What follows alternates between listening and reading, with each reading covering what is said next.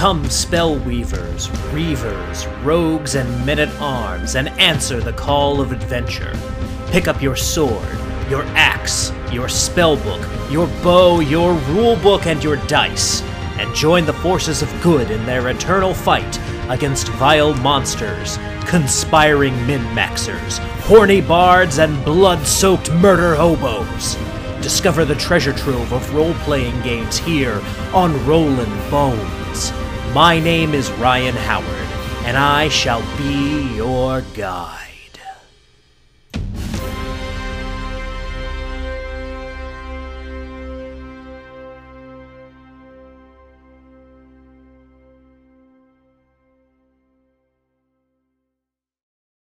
Good evening, Boneheads, and welcome to Rollin' Bones with Ryan Howard, your RPG treasure trove.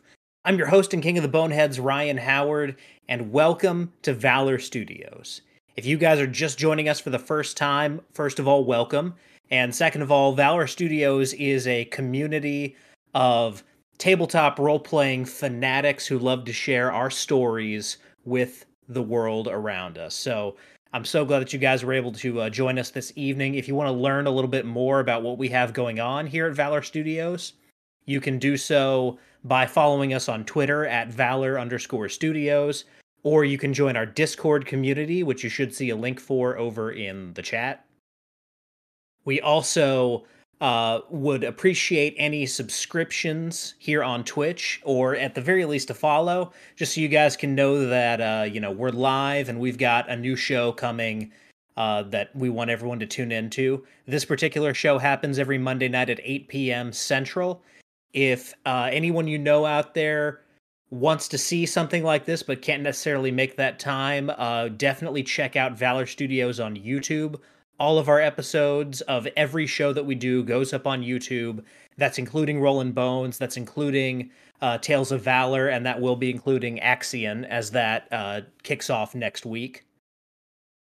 And that's the place to direct people who weren't able to make the actual live streams. Although, we do hope that those of you who are watching on YouTube or listening to this on audio will be able to join us someday live, because this is where, like I said, twitch.tv/Valor Studios, Monday nights at 8 p.m., where you can contribute your questions to the guests that we have on the show. So, thank you for supporting us in all the various ways that you do. I am so glad, once again, that you guys are here, that you've stuck with us through this break, and without further ado, let's get to tonight's guest. So, he is the mind behind Dragon Peak Publishing. He's got a Kickstarter coming up, Mysteries of the Multiverse for Mutant Crawl Classics. Big fan of Mutant Crawl and Dungeon Crawl Classics, so without further ado, ladies and gentlemen, Boneheads alike, let's give it up for Stefan Surratt. Stefan, welcome to Rollin' Bones. Thank you, Ryan, and thank you to all the Boneheads out there. Absolutely, absolutely. The Boneheads thank you as well. I feel that I can speak for them as I'm their king. Self-appointed, but still, I'm their king. I didn't vote for you, but I don't get a vote, and they don't either. Exactly, yeah. Just quoting Monty Python at tables is usually forbidden these days, so we'll cut it off there. All right, yeah, I got the one in. Yep. You mentioned that you were self-appointed king, and I found it hard to resist. Absolutely. Well, I didn't vote for you. Anyway, but yeah, I've got my Kickstarter launching, my third one. It's launching tomorrow morning, 10 a.m. Central. Said Mysteries of the Multiverse. I did one about a year and a half ago now called Merchants of the Multiverse. So you don't have to read the first one. There's no spoilers. There's some expansion off the material from the first one, but it's also totally standalone. It should be a bunch of fun. There's a new level 1 adventure in there because there's not enough MCC adventures. Right. They're coming out with the 12th numbered one soon, from the official line, and I think if you add in a holiday adventure here or there's probably like 15 total. Mm-hmm.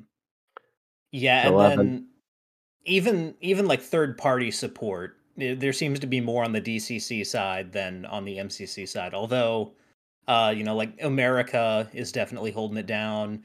Luau Lu is putting out some great stuff for Yeah. MCC. So it's always good to have more Mutant Crawl classics because I know so many people who come through here love Mutant Crawl classics specifically. There's there's really nothing else available on the market quite like it that does it quite as well as MCC does. I know there are other options out there, but MCC, for my money, is the best kind of spiritual successor to the Gamma World type game.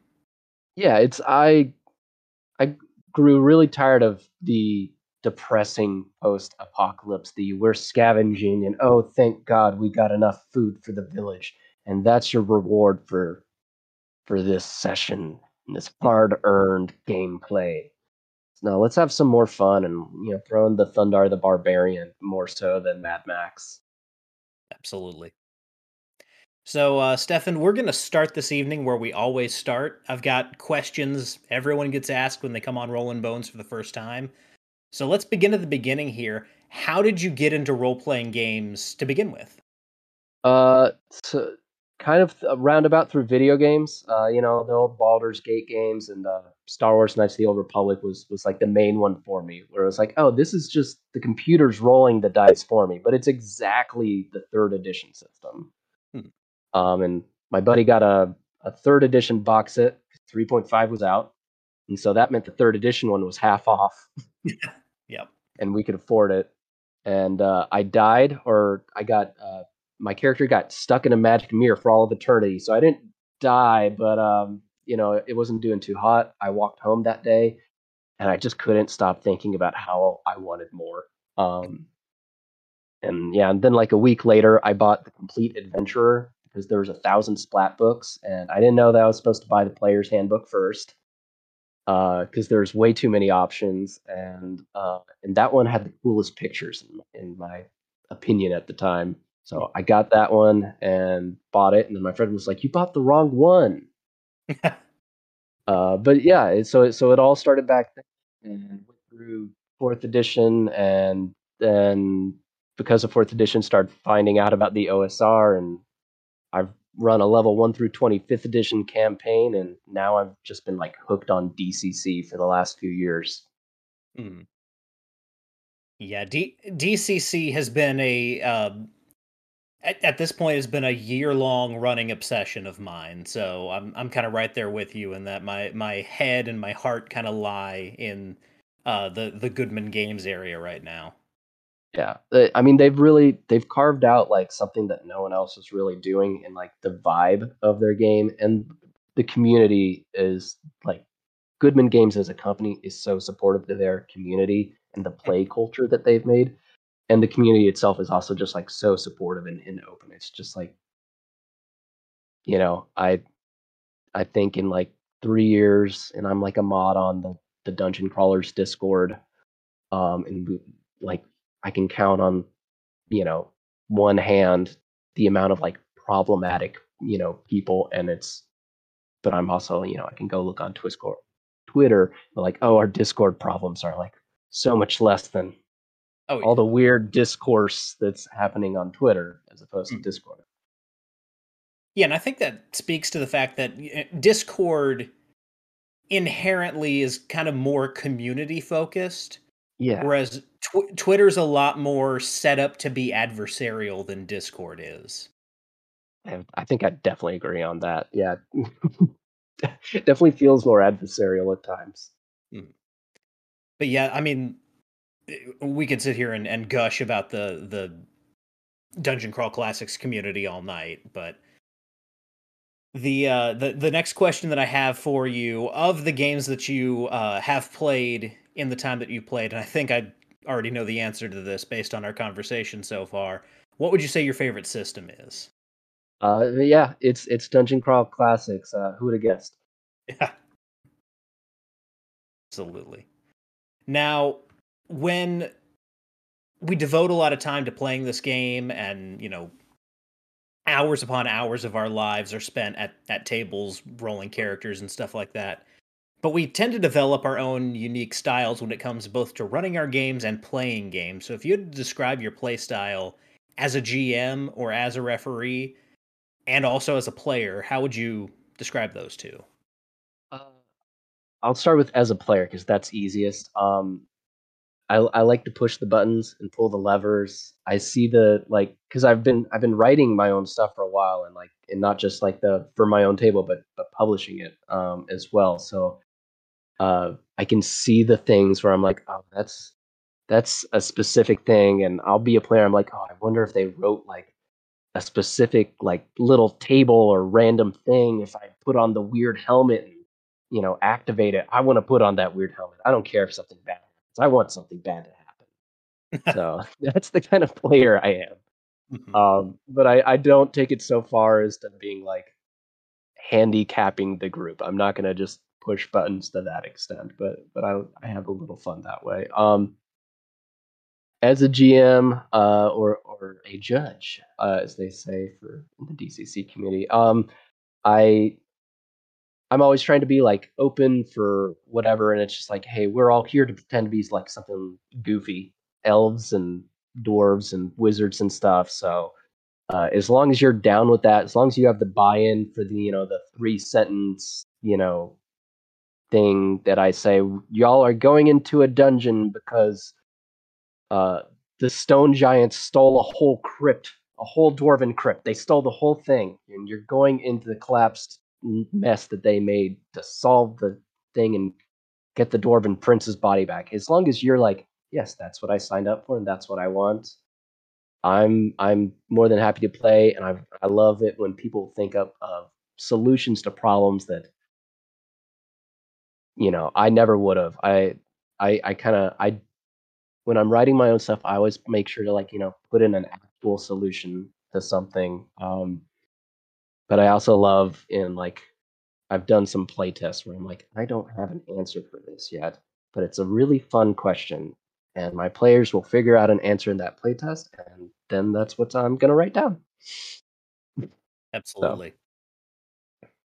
Yeah, it's always interesting when you present a problem to your players, the crazy solutions or crazy ideas that come up as they take a look at something. Especially, I think a lot of GMs or a lot of judges have had this situation where you know in your mind what the answer is, and you feel like it's pretty intuitive, the answer that you've set up here, but the players have come up with some kind of cockamamie going around their elbow to get to their asshole solution yeah, that like works in theory, and then the dice rolls make it work in practice, and you're just like, what, okay, all right, yeah. yeah. You bring enough like weird, you bring enough farm animals down to the dungeon, and you're gonna have some players try out some weird things, mostly for disabling traps. Mhm. Yeah, I'll say That I sounds like a see in the sounds like a funnel situation yeah. there. Just you have a whole bunch of farmers, they're just like, all right, send the cows in there. That's when I find players get most creative in the funnel, where it's like, all right, my character sucks, like pretty objectively, um, and all I have is a wheelbarrow and a chicken, so I'm gonna make that work. I do see Absolutely. in the chat someone's wondering if I have a favorite genre. Um, Favorite I genre I of what is what I would ask, because I'm I'm guessing they're talking about games and not movies or something. But if it's games, fantasy's the easiest game to keep going. But I have that love for westerns, Wild West and Weird West more than Wild West in my heart.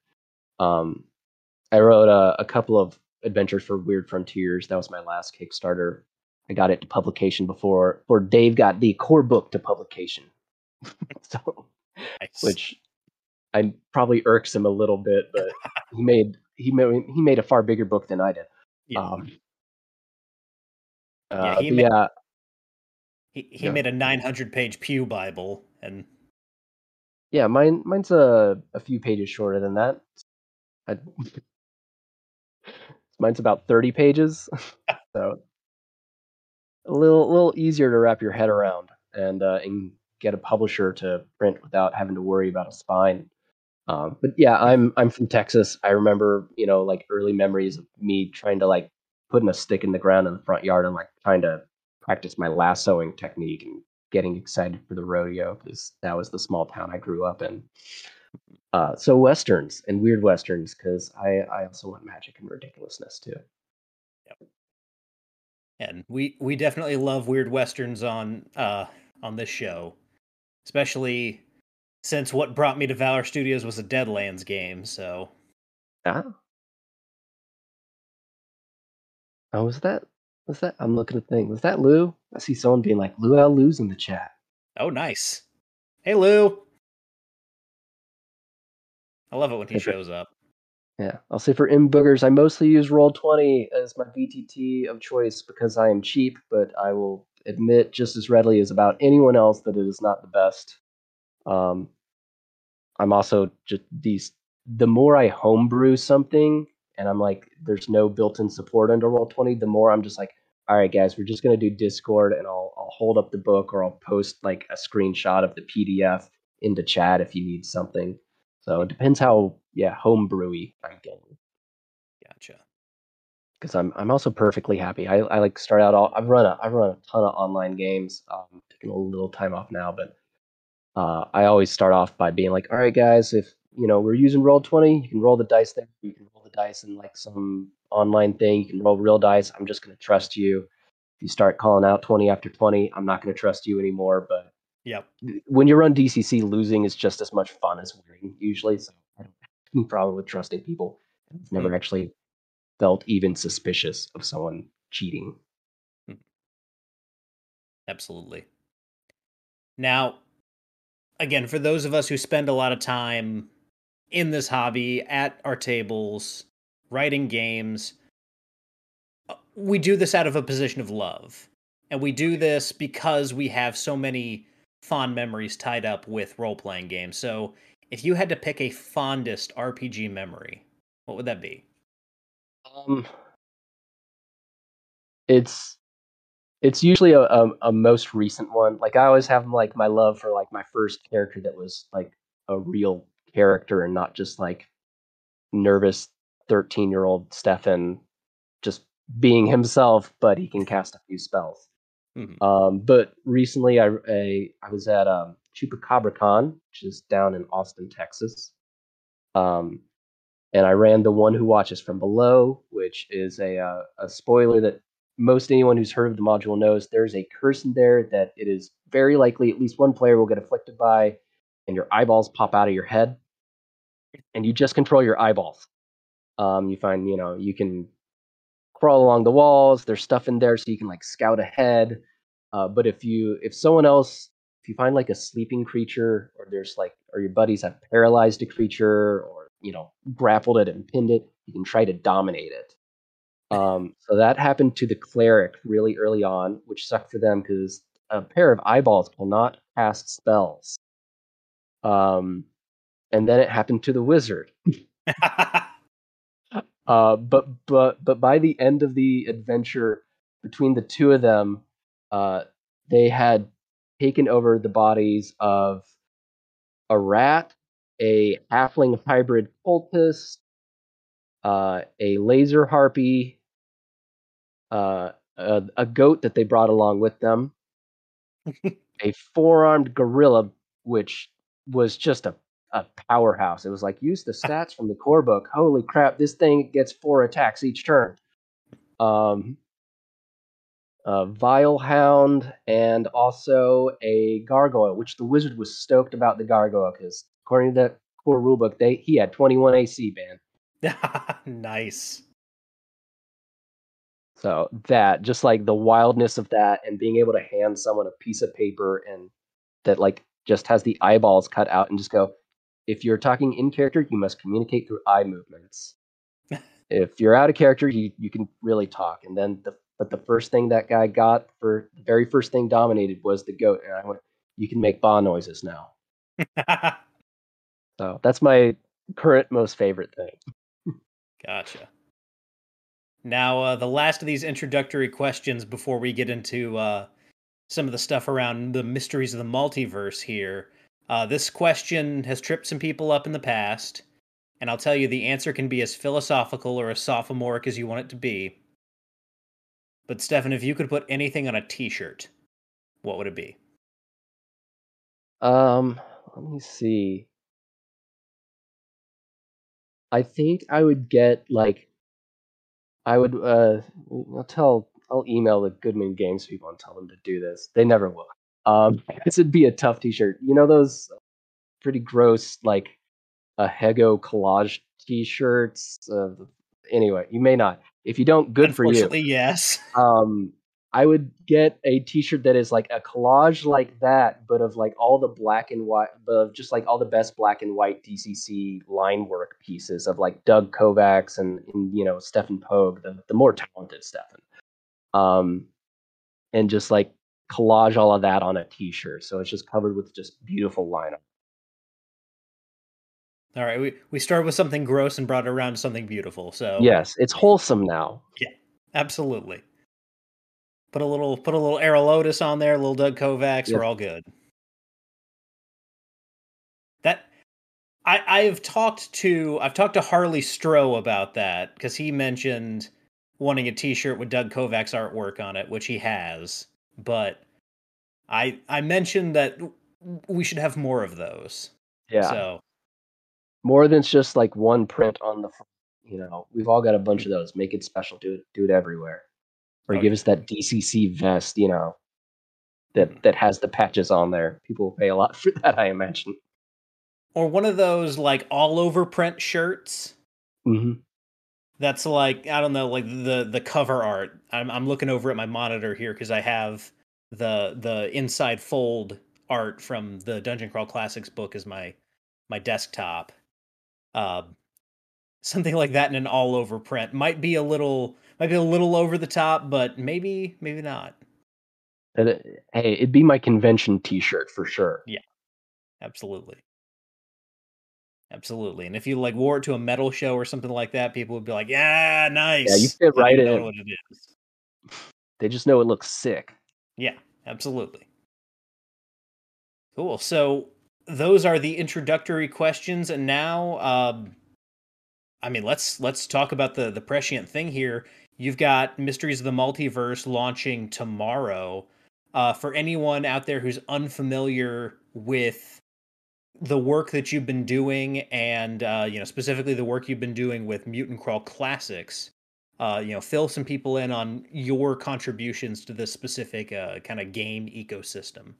Yeah. So I started with just doing some like fanzine, like doing a little adventure in the Gong Farmers Almanac, and like that was an awesome learning experience. And I also did like layout for the section I was in, so that is how I started like learning things.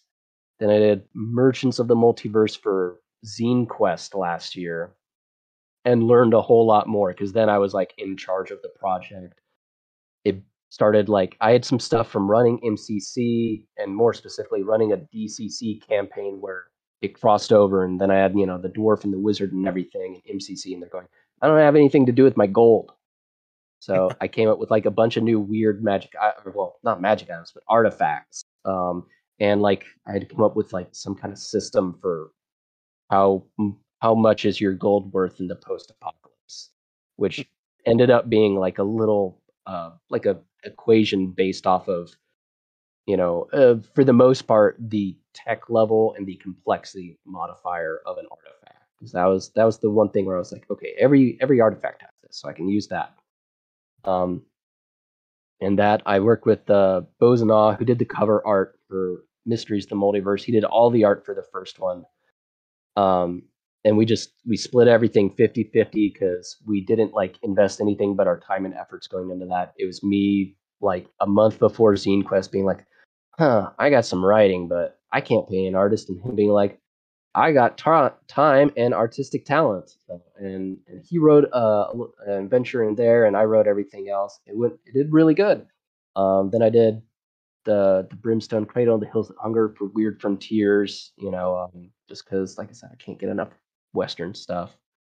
And I backed the Kickstarter, and I played in a game with Dave at North Texas RPG Con, like when the Kickstarter was ongoing, or maybe I just finished.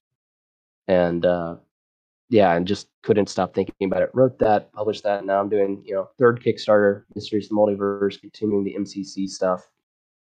Also, try to say MCC zine 3 times fast, and you're gonna have trouble every time. But yeah, this one is going to be a bunch of fun. I also wanted to, bring in other people a little bit. So I got one guy I've gamed with a good bit on Discord. He was writing an MCC adventure, and I was like, "Hey man, what are your plans for this thing? How about I pay you?" And he was happy to hear that. So he's got it's called "And Now Our Feature Presentation." It's like half like traveling through the blasted plains of Terra AD, and it uses some rules that I built for um, like doing more travel stuff, because that was one of the kind of unsupported facets about Mutant Crawl Classics, that in my opinion at least, that everyone knows about the towns. You can go pull Hamlet for your fantasy thing, and you can go, oh, bandits on the road, but like in a post-apocalyptic setting, you feel like every town has like some unique gimmick.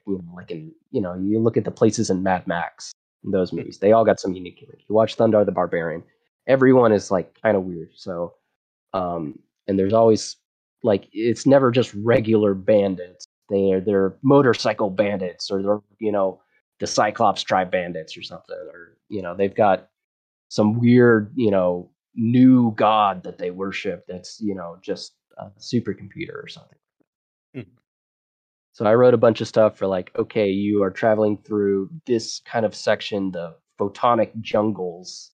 It's what jungles are like, but if we add the weird descriptor photonic, what does that change? So there's stuff in there for like, you're going to mutate differently because you're in one type of region. So like if you gain a new mutation, you may have a better chance of getting a physical mutation or mental mutation or a specific kind, or you're in the gravitronic planes. Okay, now you're going to roll, normally you roll 1d20, but to kind of mechanically tie it into the gravitronic theme, now you're going to roll 2d10 on your mutation check to kind of, that bell curve representing the gravity. So I tried to do stuff like that. And then I also added, like I said, the weird anomalies. I got like, freak weather incidents. Don't you go, and get caught up in a cryo twister, or what's another fun one? Or a negastorm. That was a term that I stole straight from an episode of Thundar. Nice. But then the second part of the adventure, which I haven't even talked about, it's at like an old drive-in theater, and that's why it's called "And Now Our Feature Presentation." And it's a for real 3D screen, which can be a little problematic, and it can be a cool place to, I don't know, you can tackle that adventure in a variety of ways, and there's some pretty goofy and just like fun things to mess around with, like the way too high-tech hot dog machine. Now, when you say real 3D screen, you mean when something's coming at you, something is coming at you, right? Exactly. Okay. Gotcha. So, like, if you throw on an old Godzilla movie, there's a chance that the nuclear breath could actually come out of the screen and hit someone. There might even be an off-brand Godzilla in this adventure. That's I can't think of anyone else who's kind of played around with that idea, and that's awesome. Like, and especially for Mutant Crawl Classics, that gimmick for that particular area that's pretty cool. Yeah, I really liked it. Darren, he's the guy who actually wrote the adventure, the rest of it. But yeah, he was just like, "Hey, you've written stuff for MCC. What do you think?" And yeah, like I said earlier, I was just like, "This is really good. Yeah, I want to. I didn't really do anything. I'll add this, I guess. I want to put my name on this. This is great." So he did a stellar job with it. But it's interesting that you mentioned the travel, the overland travel aspects not being emphasized as much in MCC. I feel the same thing about DCC because it's so focused on the dungeons, and also in Mutant Crawl Classics on the exploration of the specific sites. Yeah. I agree. It's not really supported much in DCC. I just think overall, like in the very wide sense, gaming culture has more of a familiarity with fantasy games, so Mhm. it's easier to just kind of come up with some travel or a generic town if you're running a more typical D&D fantasy game. Yep. It's just the unfamiliarity with post-apocalypse, because you also like, not that there aren't, a lot of different subgenres within fantasy, but like post-apocalypse is also like that, and the beginning unfamiliarity with it then gets all the more tougher. Are we talking Mad Max? Are we talking Fallout? Are we talking Thunder? Because they're all post-apocalypse. Mhm. And I also really like the thing about each town needing to have its own identity. And it reminds me of when I played Dark Sun. I ran Dark Sun in 5e for Love it. a group of players. They had a great time, but I felt kind of the same pull that if you're going to these towns, first of all, it's important to know like how are these people surviving, because much like Mutant Crawl Classics, the general landscape of Athos, it's hard to survive in. There's lots of unpredictability in what's going on out there. So, one, like, how are these people surviving? Why are they all here? And is there something weird or unique about the town? And what that led me to was coming up with a town kind of similar to the Thunderdome, where there's a giant arena in the middle of the town, but everything that goes on in that town, the entire economy of that town runs based on the arena. They don't accept gold or you know, That blood. pot shards or anything like that in that town. You exchange your currency for betting slips when you first get to town, and you're literally like paying merchants with betting slips. So Okay, that's really cool. even like, say you buy a sword from someone, there's a chance that that merchant is either going to do really, really well based on the tickets that you've given him, and he's going to get way more than he normally would for that sword, or he could do really, really poorly. Nice. Yeah, the settlement thing I did. Well, I can't even talk about that. I love Dark Sun. I ran a Dark Sun game for like 2 years when I was in college, and it turned my high school group of friends who'd been gaming together for years, and we're in college still gaming, and we're all a bunch of murder hobos. Dark Sun turned them from being murder hobos into being heroes, because they were like, Yeah. this world sucks enough already. Hmm. Absolutely. Um, It's yeah, Dark Sun's fantastic. mhm. But yeah, But yeah, the it's settlement thing, I tried to do something cool. So it's basically 5 tables, and settlement size, and I put in there like, hey, you can roll on all these. You can just pick whatever's interesting. You don't have. You can roll on some of these. You like don't overcomplicate it. Just do what feels right.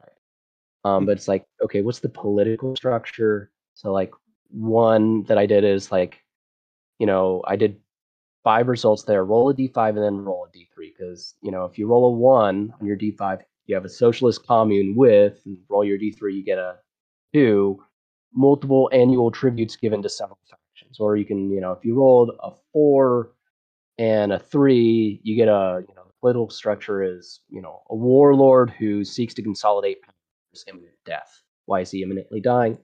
I don't know, but it's enough to go on. And then I got like another one for strange demographics, which are like age, genotype, sex, and then like a technological population, because maybe it's all androids or holograms. Then like, Mhm. another table for the structural foundation. So maybe it's like a water-based floating city. Maybe it's a vertical sinkhole housing. Maybe it is like a neo-natural thing where they are all inside a mega beast corpse, Mhm. and then like a little table for like some interesting villagers, so that you have like your political structure, and that like that gives you like a vibe, but also a problem. The like demographic thing can like give you a unique look to the population. Structural foundation, that table gives you like a unique, the geography to the town, and then interesting villagers, so that you can always like pop in one person at least, so, so that you've got like the one person that greets the characters or that seems interesting at the beginning, so that like a lot of work is there done. Roll it ahead of time because it's a lot to roll during a game. But you can come up with a town or a big town, pretty quickly and easily with that. And I did a very similar thing for like creating ruins. There's a ruins generator in here that'll help people out. Yeah, that's actually something that Professor Dungeon Master and I talked about with creating like urban adventures. And the advice that he gave here on the show was you have to think of your towns and cities like Springfield in The Simpsons. You've got key locations, like you have a handful of key locations, and it's the same people are always going to be at those places. So Yeah. you go to the tavern, you're gonna have the grumpy dwarven tavern keeper, and then the mysterious hooded figure sitting in the dark corner. Or you go to uh, the mad scientist's uh, bunker that he's taken over, and you've of course have the mad scientist, and then you have the android that's just on the verge of completely short circuiting, that thinks it's a 17th century explorer or something like that. And you have these memorable characters that you put in the handful of locations that you have in your town, and that's how you build a settlement essentially. Yeah, I think starting small is like good advice for anything. Like don't start with like your pantheon if you're doing some Yeah. homebrew thing. You're going way too big. That doesn't matter to the first level characters. Start with what the problem is that they're going to be dealing with, and same thing for towns. Like start small. Start with like a couple of people, like 3 interesting characters to talk to. Now, one thing that I wanted to talk with you about, because these are zines that you've been working out of, the zine format. This is something that's become super popular in the past just couple years, really, in the RPG world. Um, so I want to get your take on the zine format for RPGs. What do you feel are the strengths, and what do you feel it is that draws you to continuously make these zines and work in that format? Um, it's it's really digestible. I mean, to work in the people like it and people will buy it. So like, if you're making a product and you're not willing to just pay for it out of your own pocket and just give it away, and it doesn't matter. I'm not rich enough to do that. Um, though making zines certainly isn't helping much with that either. But it's a very digestible amount of work to do. Um, you get 10,000 words, you get some art, and you can put out something that people will like. They can read it all at once. They can, use the pieces they like and forget about the ones they don't. And if they like it enough, you can make another one. And it's not going to cost you an arm and a leg. It's not going to cost you 2 years of your life, like, creating your own game would. So it's just yeah, it's an easy thing. Like if you've ever looked at, the one-page dungeon contest or pamphlet adventures, you can see like, oh, some of these are really good. You're sure some of them took no time at all. You're sure some of them took a good bit of time. You can see that just depending on what you look at. But just, think about like the work entailing in making a one-page dungeon or a pamphlet adventure versus making, something like a WotC campaign path. It's especially for someone who's new to this, who is not doing this as their full-time job. You can put in the effort to make a zine if you got to have passion to do it. But yeah, it's been interesting to see the infrastructure that's popped up around RPG zines as well. Like, obviously Kickstarter has done Zine Quest. Uh, there's a whole other thing that's popped up because I feel like they didn't do Zine Quest this past year, and someone else kind of took that on. Yeah, the Uh, community kind of took it on. They did Zine Month. hmm. I would have loved to have been a part of that, but I didn't have this ready. There's also Side Quest, which is in November, if I recall right, which is another like zine focused thing. And Kickstarter's saying that they're gonna do, but they haven't confirmed, but they're gonna do Zine Quest again. But now it's in August. They're saying for because Gen Con is at that time, but that doesn't make sense to me. So that doesn't help anyone who's kickstarting. I don't get it. But yeah, zines and zines used to be really basic. Now you've got just gorgeous looking zines too. I think mine looks pretty nice. Sure looks better than the first one I did. Uh, but I'm not doing any like, there's the basic, here's your information. It's like rather traditional in, the format and how one of these things is written. And then you can go over to your Mork Borg like art punk style. You got a wide variety, and I also think people just like it because they're little. You can get a whole bunch of them on a shelf, and you can go, man, only like 250 of these were ever made, and I got one of them. So I don't know, collectors love them, and we all love buying too many dice. A whole lot of us wanted to catch them all when we were kids. Uh, we got a lot of collectors in this hobby too, so I think that's Yes, we part of the do. appeal. Yeah, I don't know that my wife was fully prepared for the amount of space that this hobby takes up. Because I'm pretty sure when I was telling her about it, I was like, yeah, it's just, it takes books, dice, a pencil, paper, and your imagination. And then very small print at the bottom, and hundreds and hundreds of miniatures, and every single book that I can possibly get my hands on, and an entire table for my painting stuff, and now Oh a yeah. green screen. I backed the Judges Guild Deluxe Kickstarter, and I did not realize that the books were going to be like 2 feet tall. Um, so I don't have a space to put those. They've either been in a chair or like propped up against a bookshelf because I don't got a bookshelf for that. Hmm. Yeah, but the cool thing about zines, even though they have become yet another thing for us to hoard in our treasure troves as gamers, as much as we all love something like Dave Beatty's Weird Frontiers, where you can just slam a big heavy book on the table, Yeah, makes you really feel like you have some authority as the judge when you have a giant book to read out of. But zines are a lot easier on your back and a lot easier to carry around. And if you can fit your rules in a small digest sized book, it's going to be a lot easier for you to reference and a lot easier for you to carry around than uh, a hefty tome. that's true. Yeah, just referencing a big, like you said, referencing something at the table. It's easier when they're smaller. There's less pages to flip through. That's just a fact. Yep.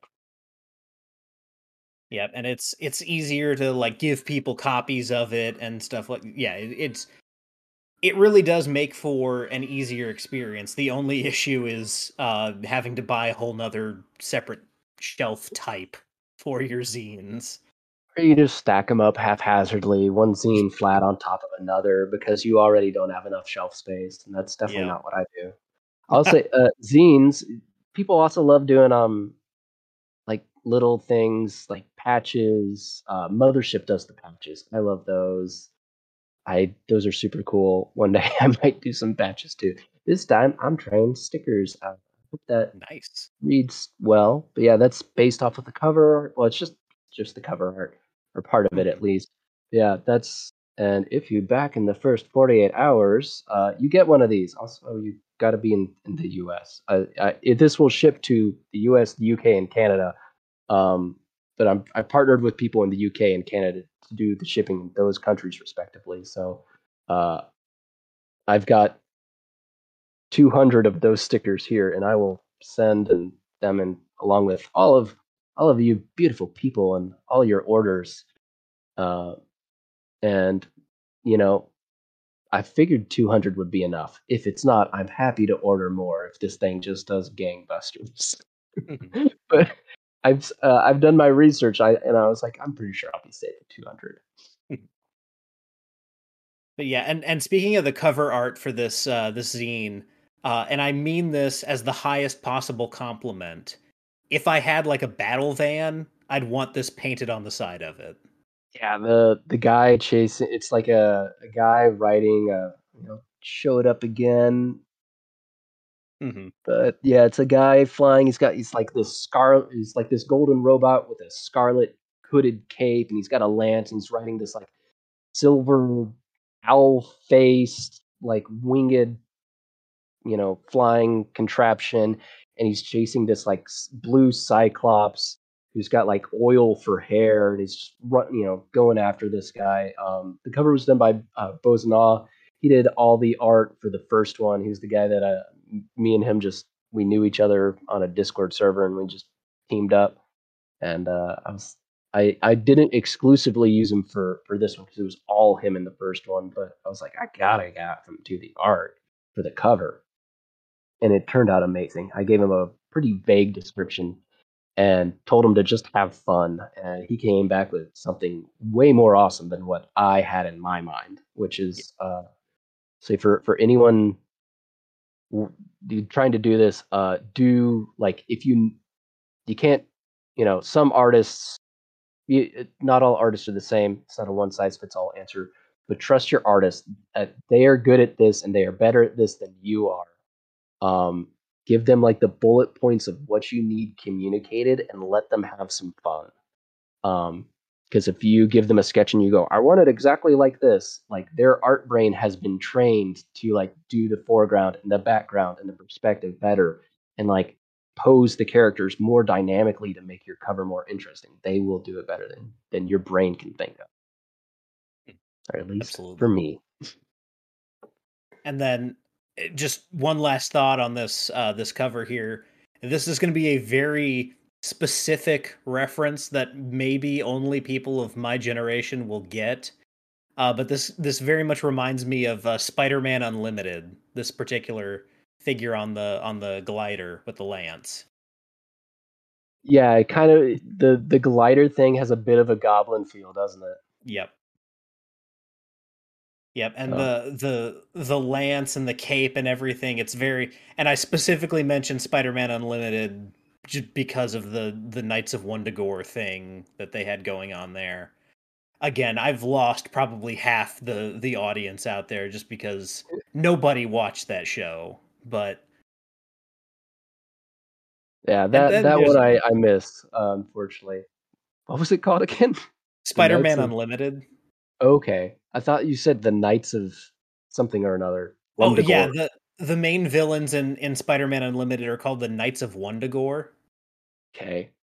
And they work for the High Evolutionary on Counter Earth because Spider-Man goes up into space and Venom and Carnage, or he's trying to stop Venom and Carnage from taking over a rocket, and they all land on an Earth that's on the other side of the moon from our Earth, called Counter Earth, and everything there is similar but a little bit off.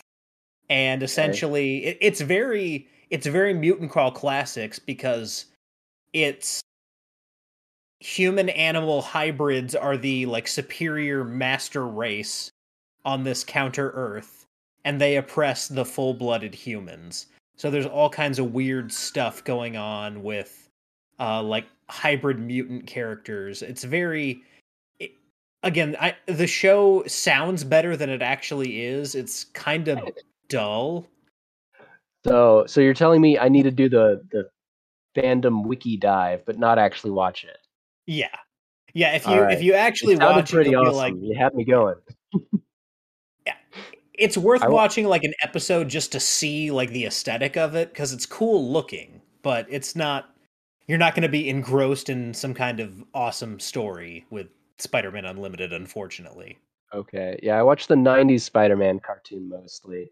Mhm. I missed Unlimited. I remember there's also like a future Spider-Man, like Cyberman 2099 or something like Yep. that. I think it only had like 12 episodes though. Hmm. Gotcha. Yeah. So that Well, is the Spider-Man cartoon deep dive for for all of and you that's out what there. we were really here for. Yep. Absolutely. I Uh, I think we're right around the same age, so I figured it was a shot that you might have heard of that show, but I remember the commercials for it. Like, I'm pretty sure I might be wrong, but I'm pretty sure I know like the art style and I can like mhm, draw that up in my mind. But I never watched that one.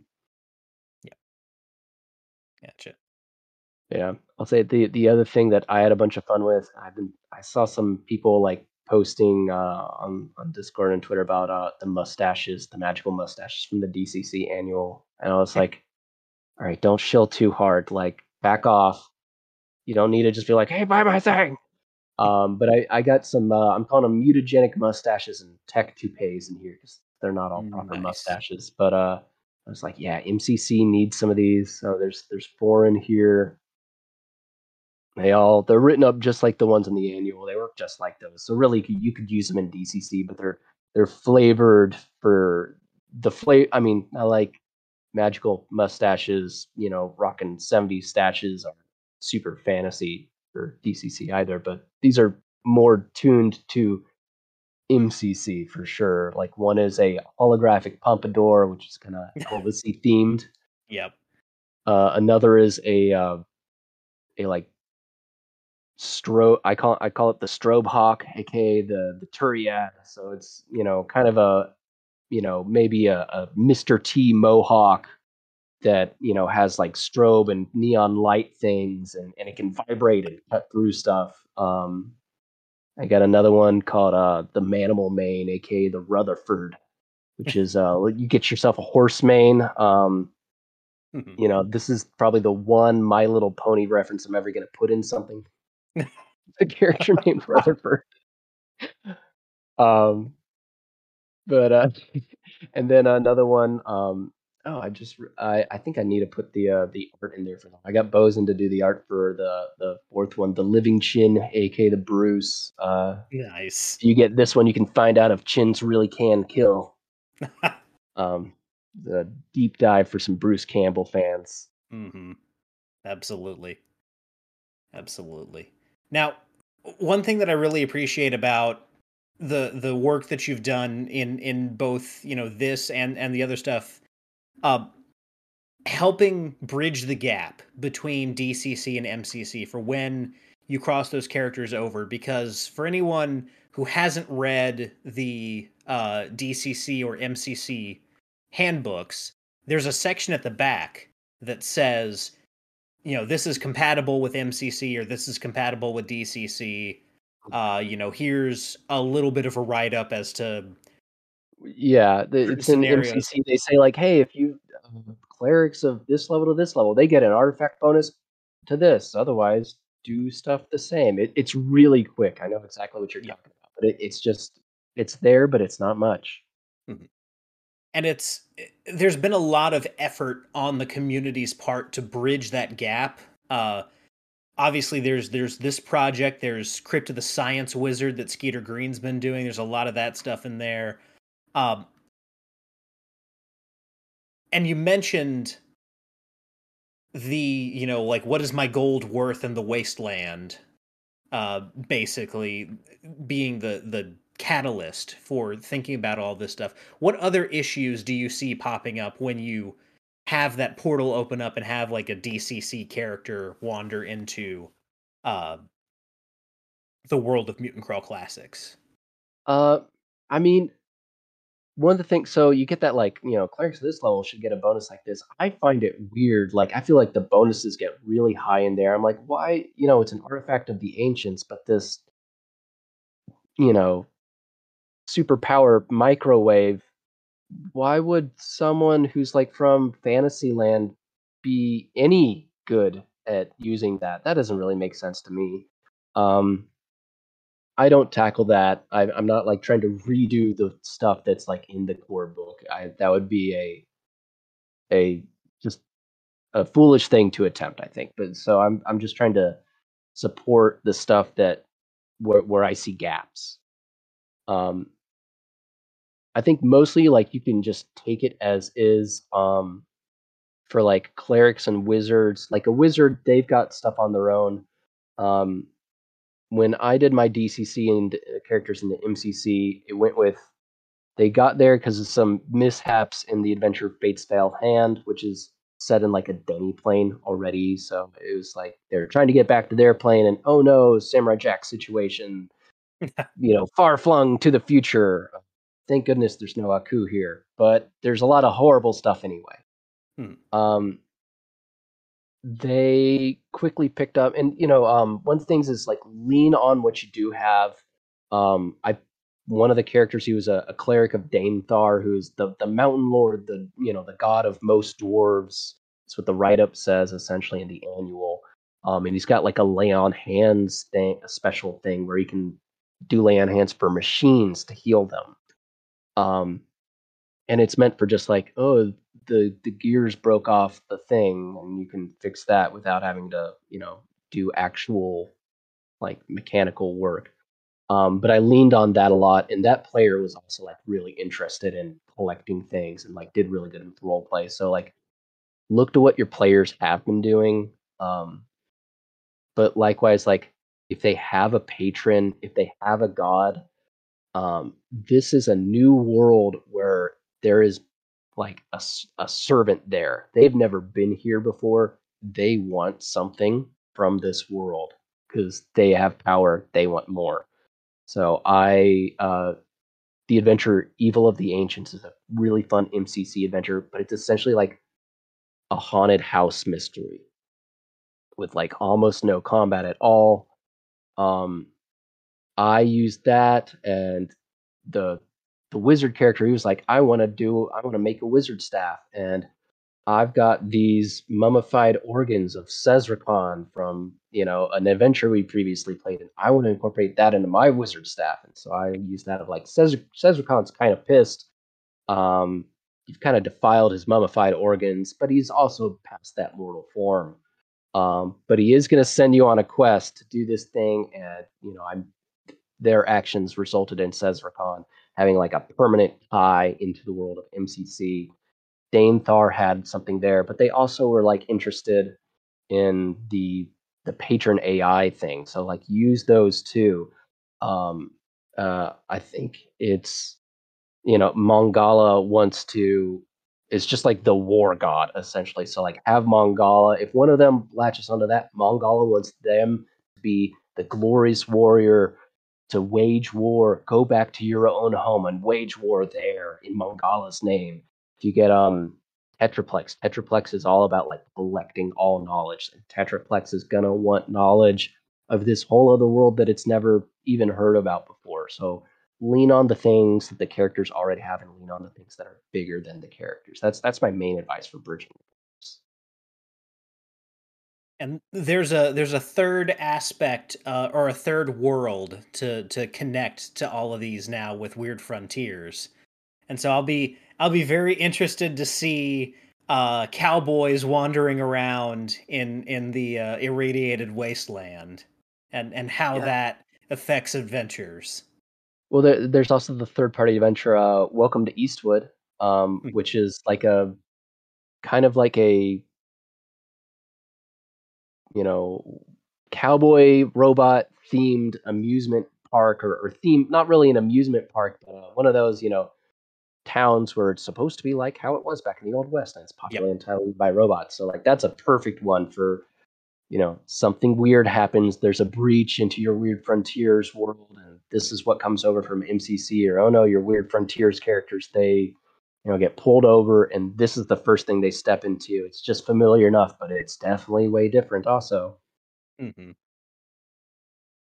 Yep, you're gonna have a heck of a time as a luchador trying to slap a figure four on something with four legs. So, Yeah, definitely. I'll say I did have I in this. I also have adventure hooks for like a lot of the first party stuff, like the City of Punjar, the Chained Coffin stuff, mm, Purple Planet, Dinosaur Crawl Classics too, because I love that.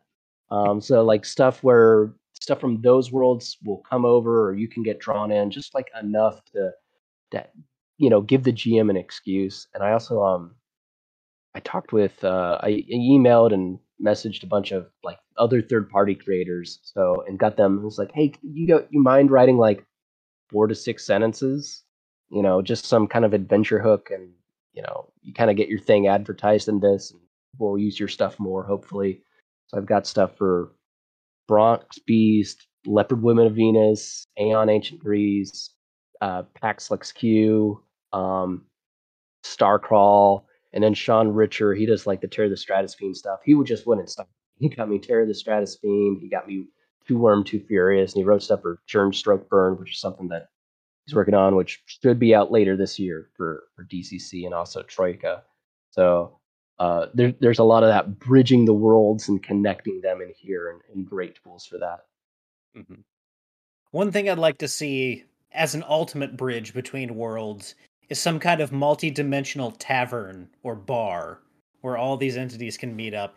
Maybe this is just uh my love of Planescape coming out, or my obsession with Mos Eisley Cantina, but I like this idea that all of these interdimensional travelers can meet up in a bar, and cowboys and dwarves and Plantians can have like beers together, talking about all their different shenanigans that go on in their worlds. Trading weird items and getting in weird fist fights. Yep, Yeah, that'd be absolutely. fun. All right, I'm writing it down. That's in whatever the next M of the multiverse is. You got it, Ryan. Nice. I'll expect a writing credit. Yep. I might actually write something up for you there. Hey, if you want to, I'll put it in. If again, if it does well, I'll make another one. I've got some notes of stuff. I've got a lot more items. I've got some stuff that I can turn in.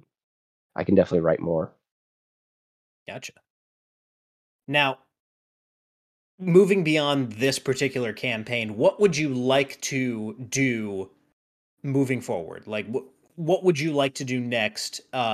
Building off of the success of Mysteries of the Multiverse, in should that happen in the way that you would need it to continue going down this road? I've got two things that are like bigger projects that I would like to do. They just, they require more time, and I don't always have the passion for doing them. So I've got some stuff that's written or half written, but then I start working on something else. But I'd like to do a collection of Giants adventures, not just like, kind of, because I love the Against the Giants. I love the G1, 2, and 3. But not just like redoing them. I've got one that's like fully written up. It's about 10,000 words, and it's like a Sea Giants adventure, like based on an island. And I kind of like steal some of the stuff of like from the Pirates of the Caribbean movie with Davy Jones' Locker. So like that's what the Sea Giants look like. They look like the crew of Davy Jones, and they've got a pretty similar kind of curse, and they're trying to figure out a way to stop it. They've got a lot of taking a lot of slaves, and they're planning something. Um, and I've got outlines for a couple more. One about like it's like Cyclopses and Storm Giants and a flying castle in the sky. Kind of. I rewatched the Ghibli Castle in the Sky film, Laputa, and was like, yeah, yeah, and got a decent outline, but it's just an outline still. I've got another thing for Stone Giants. So I'd like to do a Giants thing. I've also got like a pretty good amount, but no actual play testing done for a wizard school thing for I guess the closest thing is Harry Potter, but it's not that, you know. But yeah, so if I ever can muster up all the effort it takes to put out my own, thing that is more similar to Starcrawl or something where it's its own book, its own setting, that'll be what that is. But those Gotcha. are big projects. Mhm. Absolutely. And I I just have to wonder, because we find ourselves in similar situations where we both have young kids in the house, and that takes up a lot of time. I'm someone who's very much trying to begin a career of making adventures. So I just got to ask, where do you find the time with a day job and a kid and, obligations to multiple other things to write? I don't get as much time as I want to. Sometimes it's simply it's I've been thinking about stuff in between things at work, and I got a weird shift where, part of my stuff is really busy and part of it's really slow. So sometimes I'm like, it's slow. Kids, I don't have to deal with anything. Yeah, okay, I can get into Google Doc and write for a little bit. And sometimes it's, my wife went to bed early. Baby went to bed on time. Do I play Elden Ring or do I, which I've had since practically release, but I've barely gotten 40 hours into it still, over the course of I don't even know how many months now. Do Mhm. I maybe beat that one day, or do I get some writing done? What am I passionate about tonight? Do I still have energy to write? So, but there's no secret. You just got to do it. There, Mhm. you carve out the time. You make a little note on your phone if you think of something that you save for later, and that little bullet point of an idea hopefully will turn into something. Um, but when you have some time, you just got to sit down and write, and there's no secret other than that. Mhm. And Absolutely. if it sucks, that's okay, because sucking at something is the first step, before Mhm. you get good. Your editor will help you make sure it's good. You just gotta write it and revise it a couple Mhm. times. Yep. Yeah, and one again, just to mention the cool community around these games. There's lots of great people who have made some amazing products that are pretty accessible if you want to bounce ideas off of and talk to. That's one thing that I've noticed from expression that I wanted to make games. There was immediately someone who was like, "All right, hey, what questions do you have?" And just had like a big long conversation with me about it. Ian McGarty from Silver Boulets uh, sat down with me last year at North Texas and just let me ask stupid questions essentially. So Yeah, I met him this year at North Texas. He's a really fun actually, I gamed with him too in Dave Beatty's game. He's a really fun mm, guy. Um, yeah, you just gotta write. You break things down into smaller pieces. If yeah, you look at like the whole thing, like how do I publish something? Like you're starting too big. Like how do I write? And then go, okay, wait, what sections of the, all right, let me look at the thing I'm trying to emulate. Okay, I need to write a background area. I need to write a for the judges area. I need to write like a general description for the caverns. Like break it down into smaller pieces and it's going to be way more manageable. mhm, mm, absolutely. Yep, and it's great that people like James Shields have the like Patreon communities that they have and have these expansive libraries of stock art that you can look through. There, there's all kinds of great people out there who are doing great work, and everyone's kind of struggling for the same thing, and all hoping that someone can trigger the rising tide that will lift all ships in this Yeah. community. So I don't feel any sense of like cutthroatness from kind of the OSR publishing world that I found so many friends in, which is great because I feel like if I were trying to get into like music instead of writing RPGs, the second I expressed interest, someone would just be like, "Don't even bother," and just like kick me in the head. Like, man, gigging is so hard. Yeah.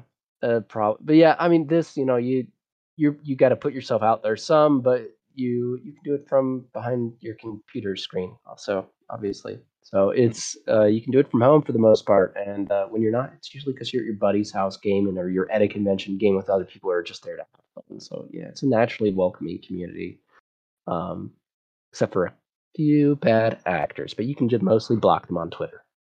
Yeah, yeah, and let's be honest, you're never going to find a community out there that's 100% amazing people top to bottom. Yeah, Yeah, that's just an impossible thing. yeah, and everyone. I've said this a couple times. The internet is great that it gave everyone a voice, but it sucks that it gave everyone a voice. Hmm. Because some people don't. Some people just need to shut up. They don't. They don't need to have their voices amplified. And you can, whoever you think I'm talking about in your heads, you can attach that to whatever. I'm not calling anyone out specifically because I don't need that kind of heat. But Except for you there in the audience. yeah, You know who you are. You know who I'm talking about, Levi Combs. I'm just kidding. I love Levi. Yeah, he's a great guy. I finally got to meet him too at North Texas recently after, packing his stuff for years and following him on Twitter. He's such a nice guy. He was also in the Dave Beatty like luchador game. He was he was Of so course funny. he was. He was coming up with the best names for his signature moves. He was like I would just look over him and he's writing more down. Did Ed Bickford get to participate in that game at all? No, he was at the con, but he wasn't in that game. That's a shame because Ed is also a huge wrestling fan like myself. So Yeah, that I got to talk with Ed. I bought a piece of art from Ed. nice. Not showing up well, but it's like a zombie grandma.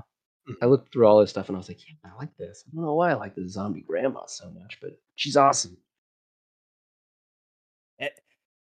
So much of his work is just unbelievable. The things that spill out of his imagination and the feelings that he's able to capture with his art. Like my favorite piece of his, which if you went through his like prints that he was selling or his originals that he was selling, you probably saw the two spacemen hunkered behind a hill, waiting to like ambush the aliens.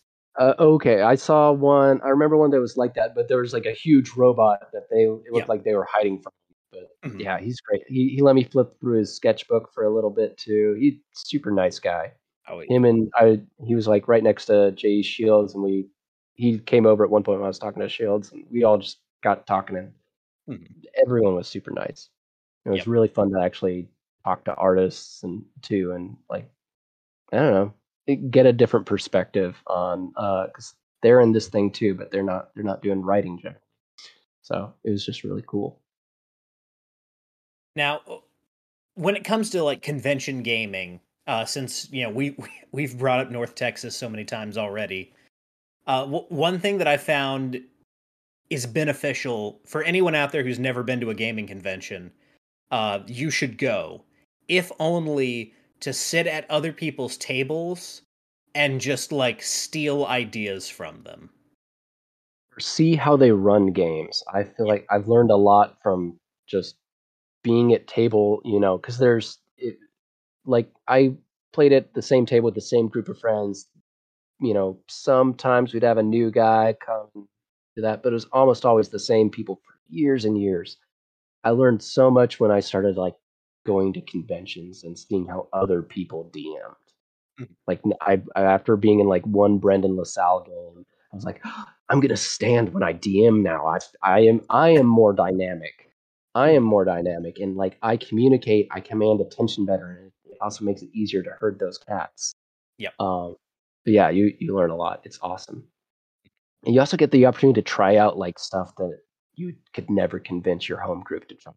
Whether they're Absolutely. stuck on whatever system they're stuck on or they don't want to learn, you can go and kind of learn it and come back and be like, guys, I played Alien or I played Mothership. I played Bunnies and Burrows and we're gonna bunnies, man, bunnies next week. I'm running it. Absolutely. Yeah, that's the unfortunate downside of gaming at conventions. Well, one, you don't sleep. So by day 3, I just as a quick aside, I played in level 2 of Skeeter Green's Crypt of the Science Wizard last year. For anyone who has played that game, that's the one with the giant Jack Kirby creation that you don't want to mess with immediately following the room filled with octopuses. I had not slept well the night before. I had not eaten anything that morning. And I was essentially about as out of it as you could possibly be playing that game. I wasn't drunk or on drugs or anything like that, but just the Might as well have natural. been. Yeah, I might as well have been. And my character got bitten by one of those squid creatures, so he goes crazy. And because I'm already cracked, just me as a person, I go crazy at the table too. So you can experience some interesting things, but the other real downside is you find games that you love so much, and I really enjoyed playing this game. You take it home to your table, and people are just like, "Eh, can we play D&D, or can we play whatever it is we've been playing?" That's when you got to find the online community, because there are people out there who want to play. They just might not live near you. I've played more online DCC games than I've played in person. Most of that's because of COVID, but there's a silver lining to that. It made a lot more people willing to play games online. Yep, absolutely.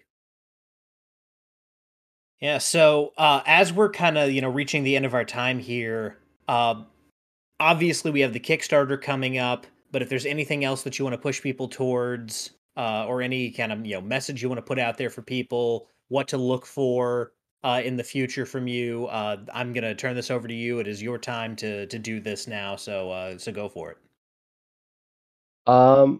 Yeah, I mean, mostly the Kickstarter. It's gonna have like good deals for all the other stuff I've made in the past before. Links in the chat. I'll say I also see someone being like, I really want to try DCC in there. Do it online, man. Go to goodmangames.com. Just like search Discord. There's a little search thing if you scroll down bottom right. Search Discord. You'll find some links to their Discord. They've got it's like the official, unofficial one. And then there's also I'm a mod on the Dungeon Crawlers Discord. Uh, they're both like large enough to public Discord, so you can also just search them on there. On the Dungeon Crawlers Discord, there's games happening all the time. We use the Sesh bot, so it's like super easy to sign up. We're super welcoming, and I've never if it's like a playtest, which is not uncommon, but sometimes people will say like experienced DCC players only, and it's usually because they're like doing a playtest or something. But unless it says that, like, it is fair game. You don't ever have to have rolled any kind of die before. Just join up, and we'll have some fun. Someone over there right now, he's like doing the old like published Dragonlance modules, but he's like converting them to DCC just because Nice. he really wants to play those. But he doesn't. But he wants to play DCC too. So yeah, search, get on those Discords, and you'll get some games in no time. I promise that. Yeah. Besides that, Mysteries of the Multiverse. I'm really hyped about it. Early, so I have 200 of these stickers, and I don't want to keep all 200. So back in the first 48 hours, and as long as you're in the US, so I can actually mail them with your book, I will get them to you. And if we hit some stretch goals, I'm going to do like some pamphlet adventures, so that like really like no prep or very minimal prep. You can get an MCC game coming out that night, and if I do enough of those, I'll probably like take the cake for the person who's written the most MCC adventures, which is cheating with pamphlet adventures because they're so short. But also more stickers that everyone would get of like the different weird merchants from that. If you have the first one, Merchants of the Multiverse, you can see what they look like. Those will get colored. They'll be turned into stickers. So if you want a sticker of legally distinct Joe the Camel, who will give you a free Fez hat instead of smokes with every purchase of an artifact. He also rides a giant flea. That's how he travels. Everyone loves that guy. It's going to be a vote of which merchant from the first one do you want. He's probably going to be the first one. If we do well enough, there'll be some other ones too. Yeah, let's make it big. Let's make it awesome. I want to make more stickers, and maybe next time I'll feel confident enough to do some patches, because those are even cooler. Absolutely. And for everyone who is with us live, if you haven't done so already, the link for this Kickstarter campaign's kind of pre-launch page will pop up here in chat. If you can just click the notify me on launch button here and really get those numbers up for Stefan, I'd greatly appreciate that. And we will let you guys know tomorrow when this campaign launches. I hope everyone who's watching this will back it.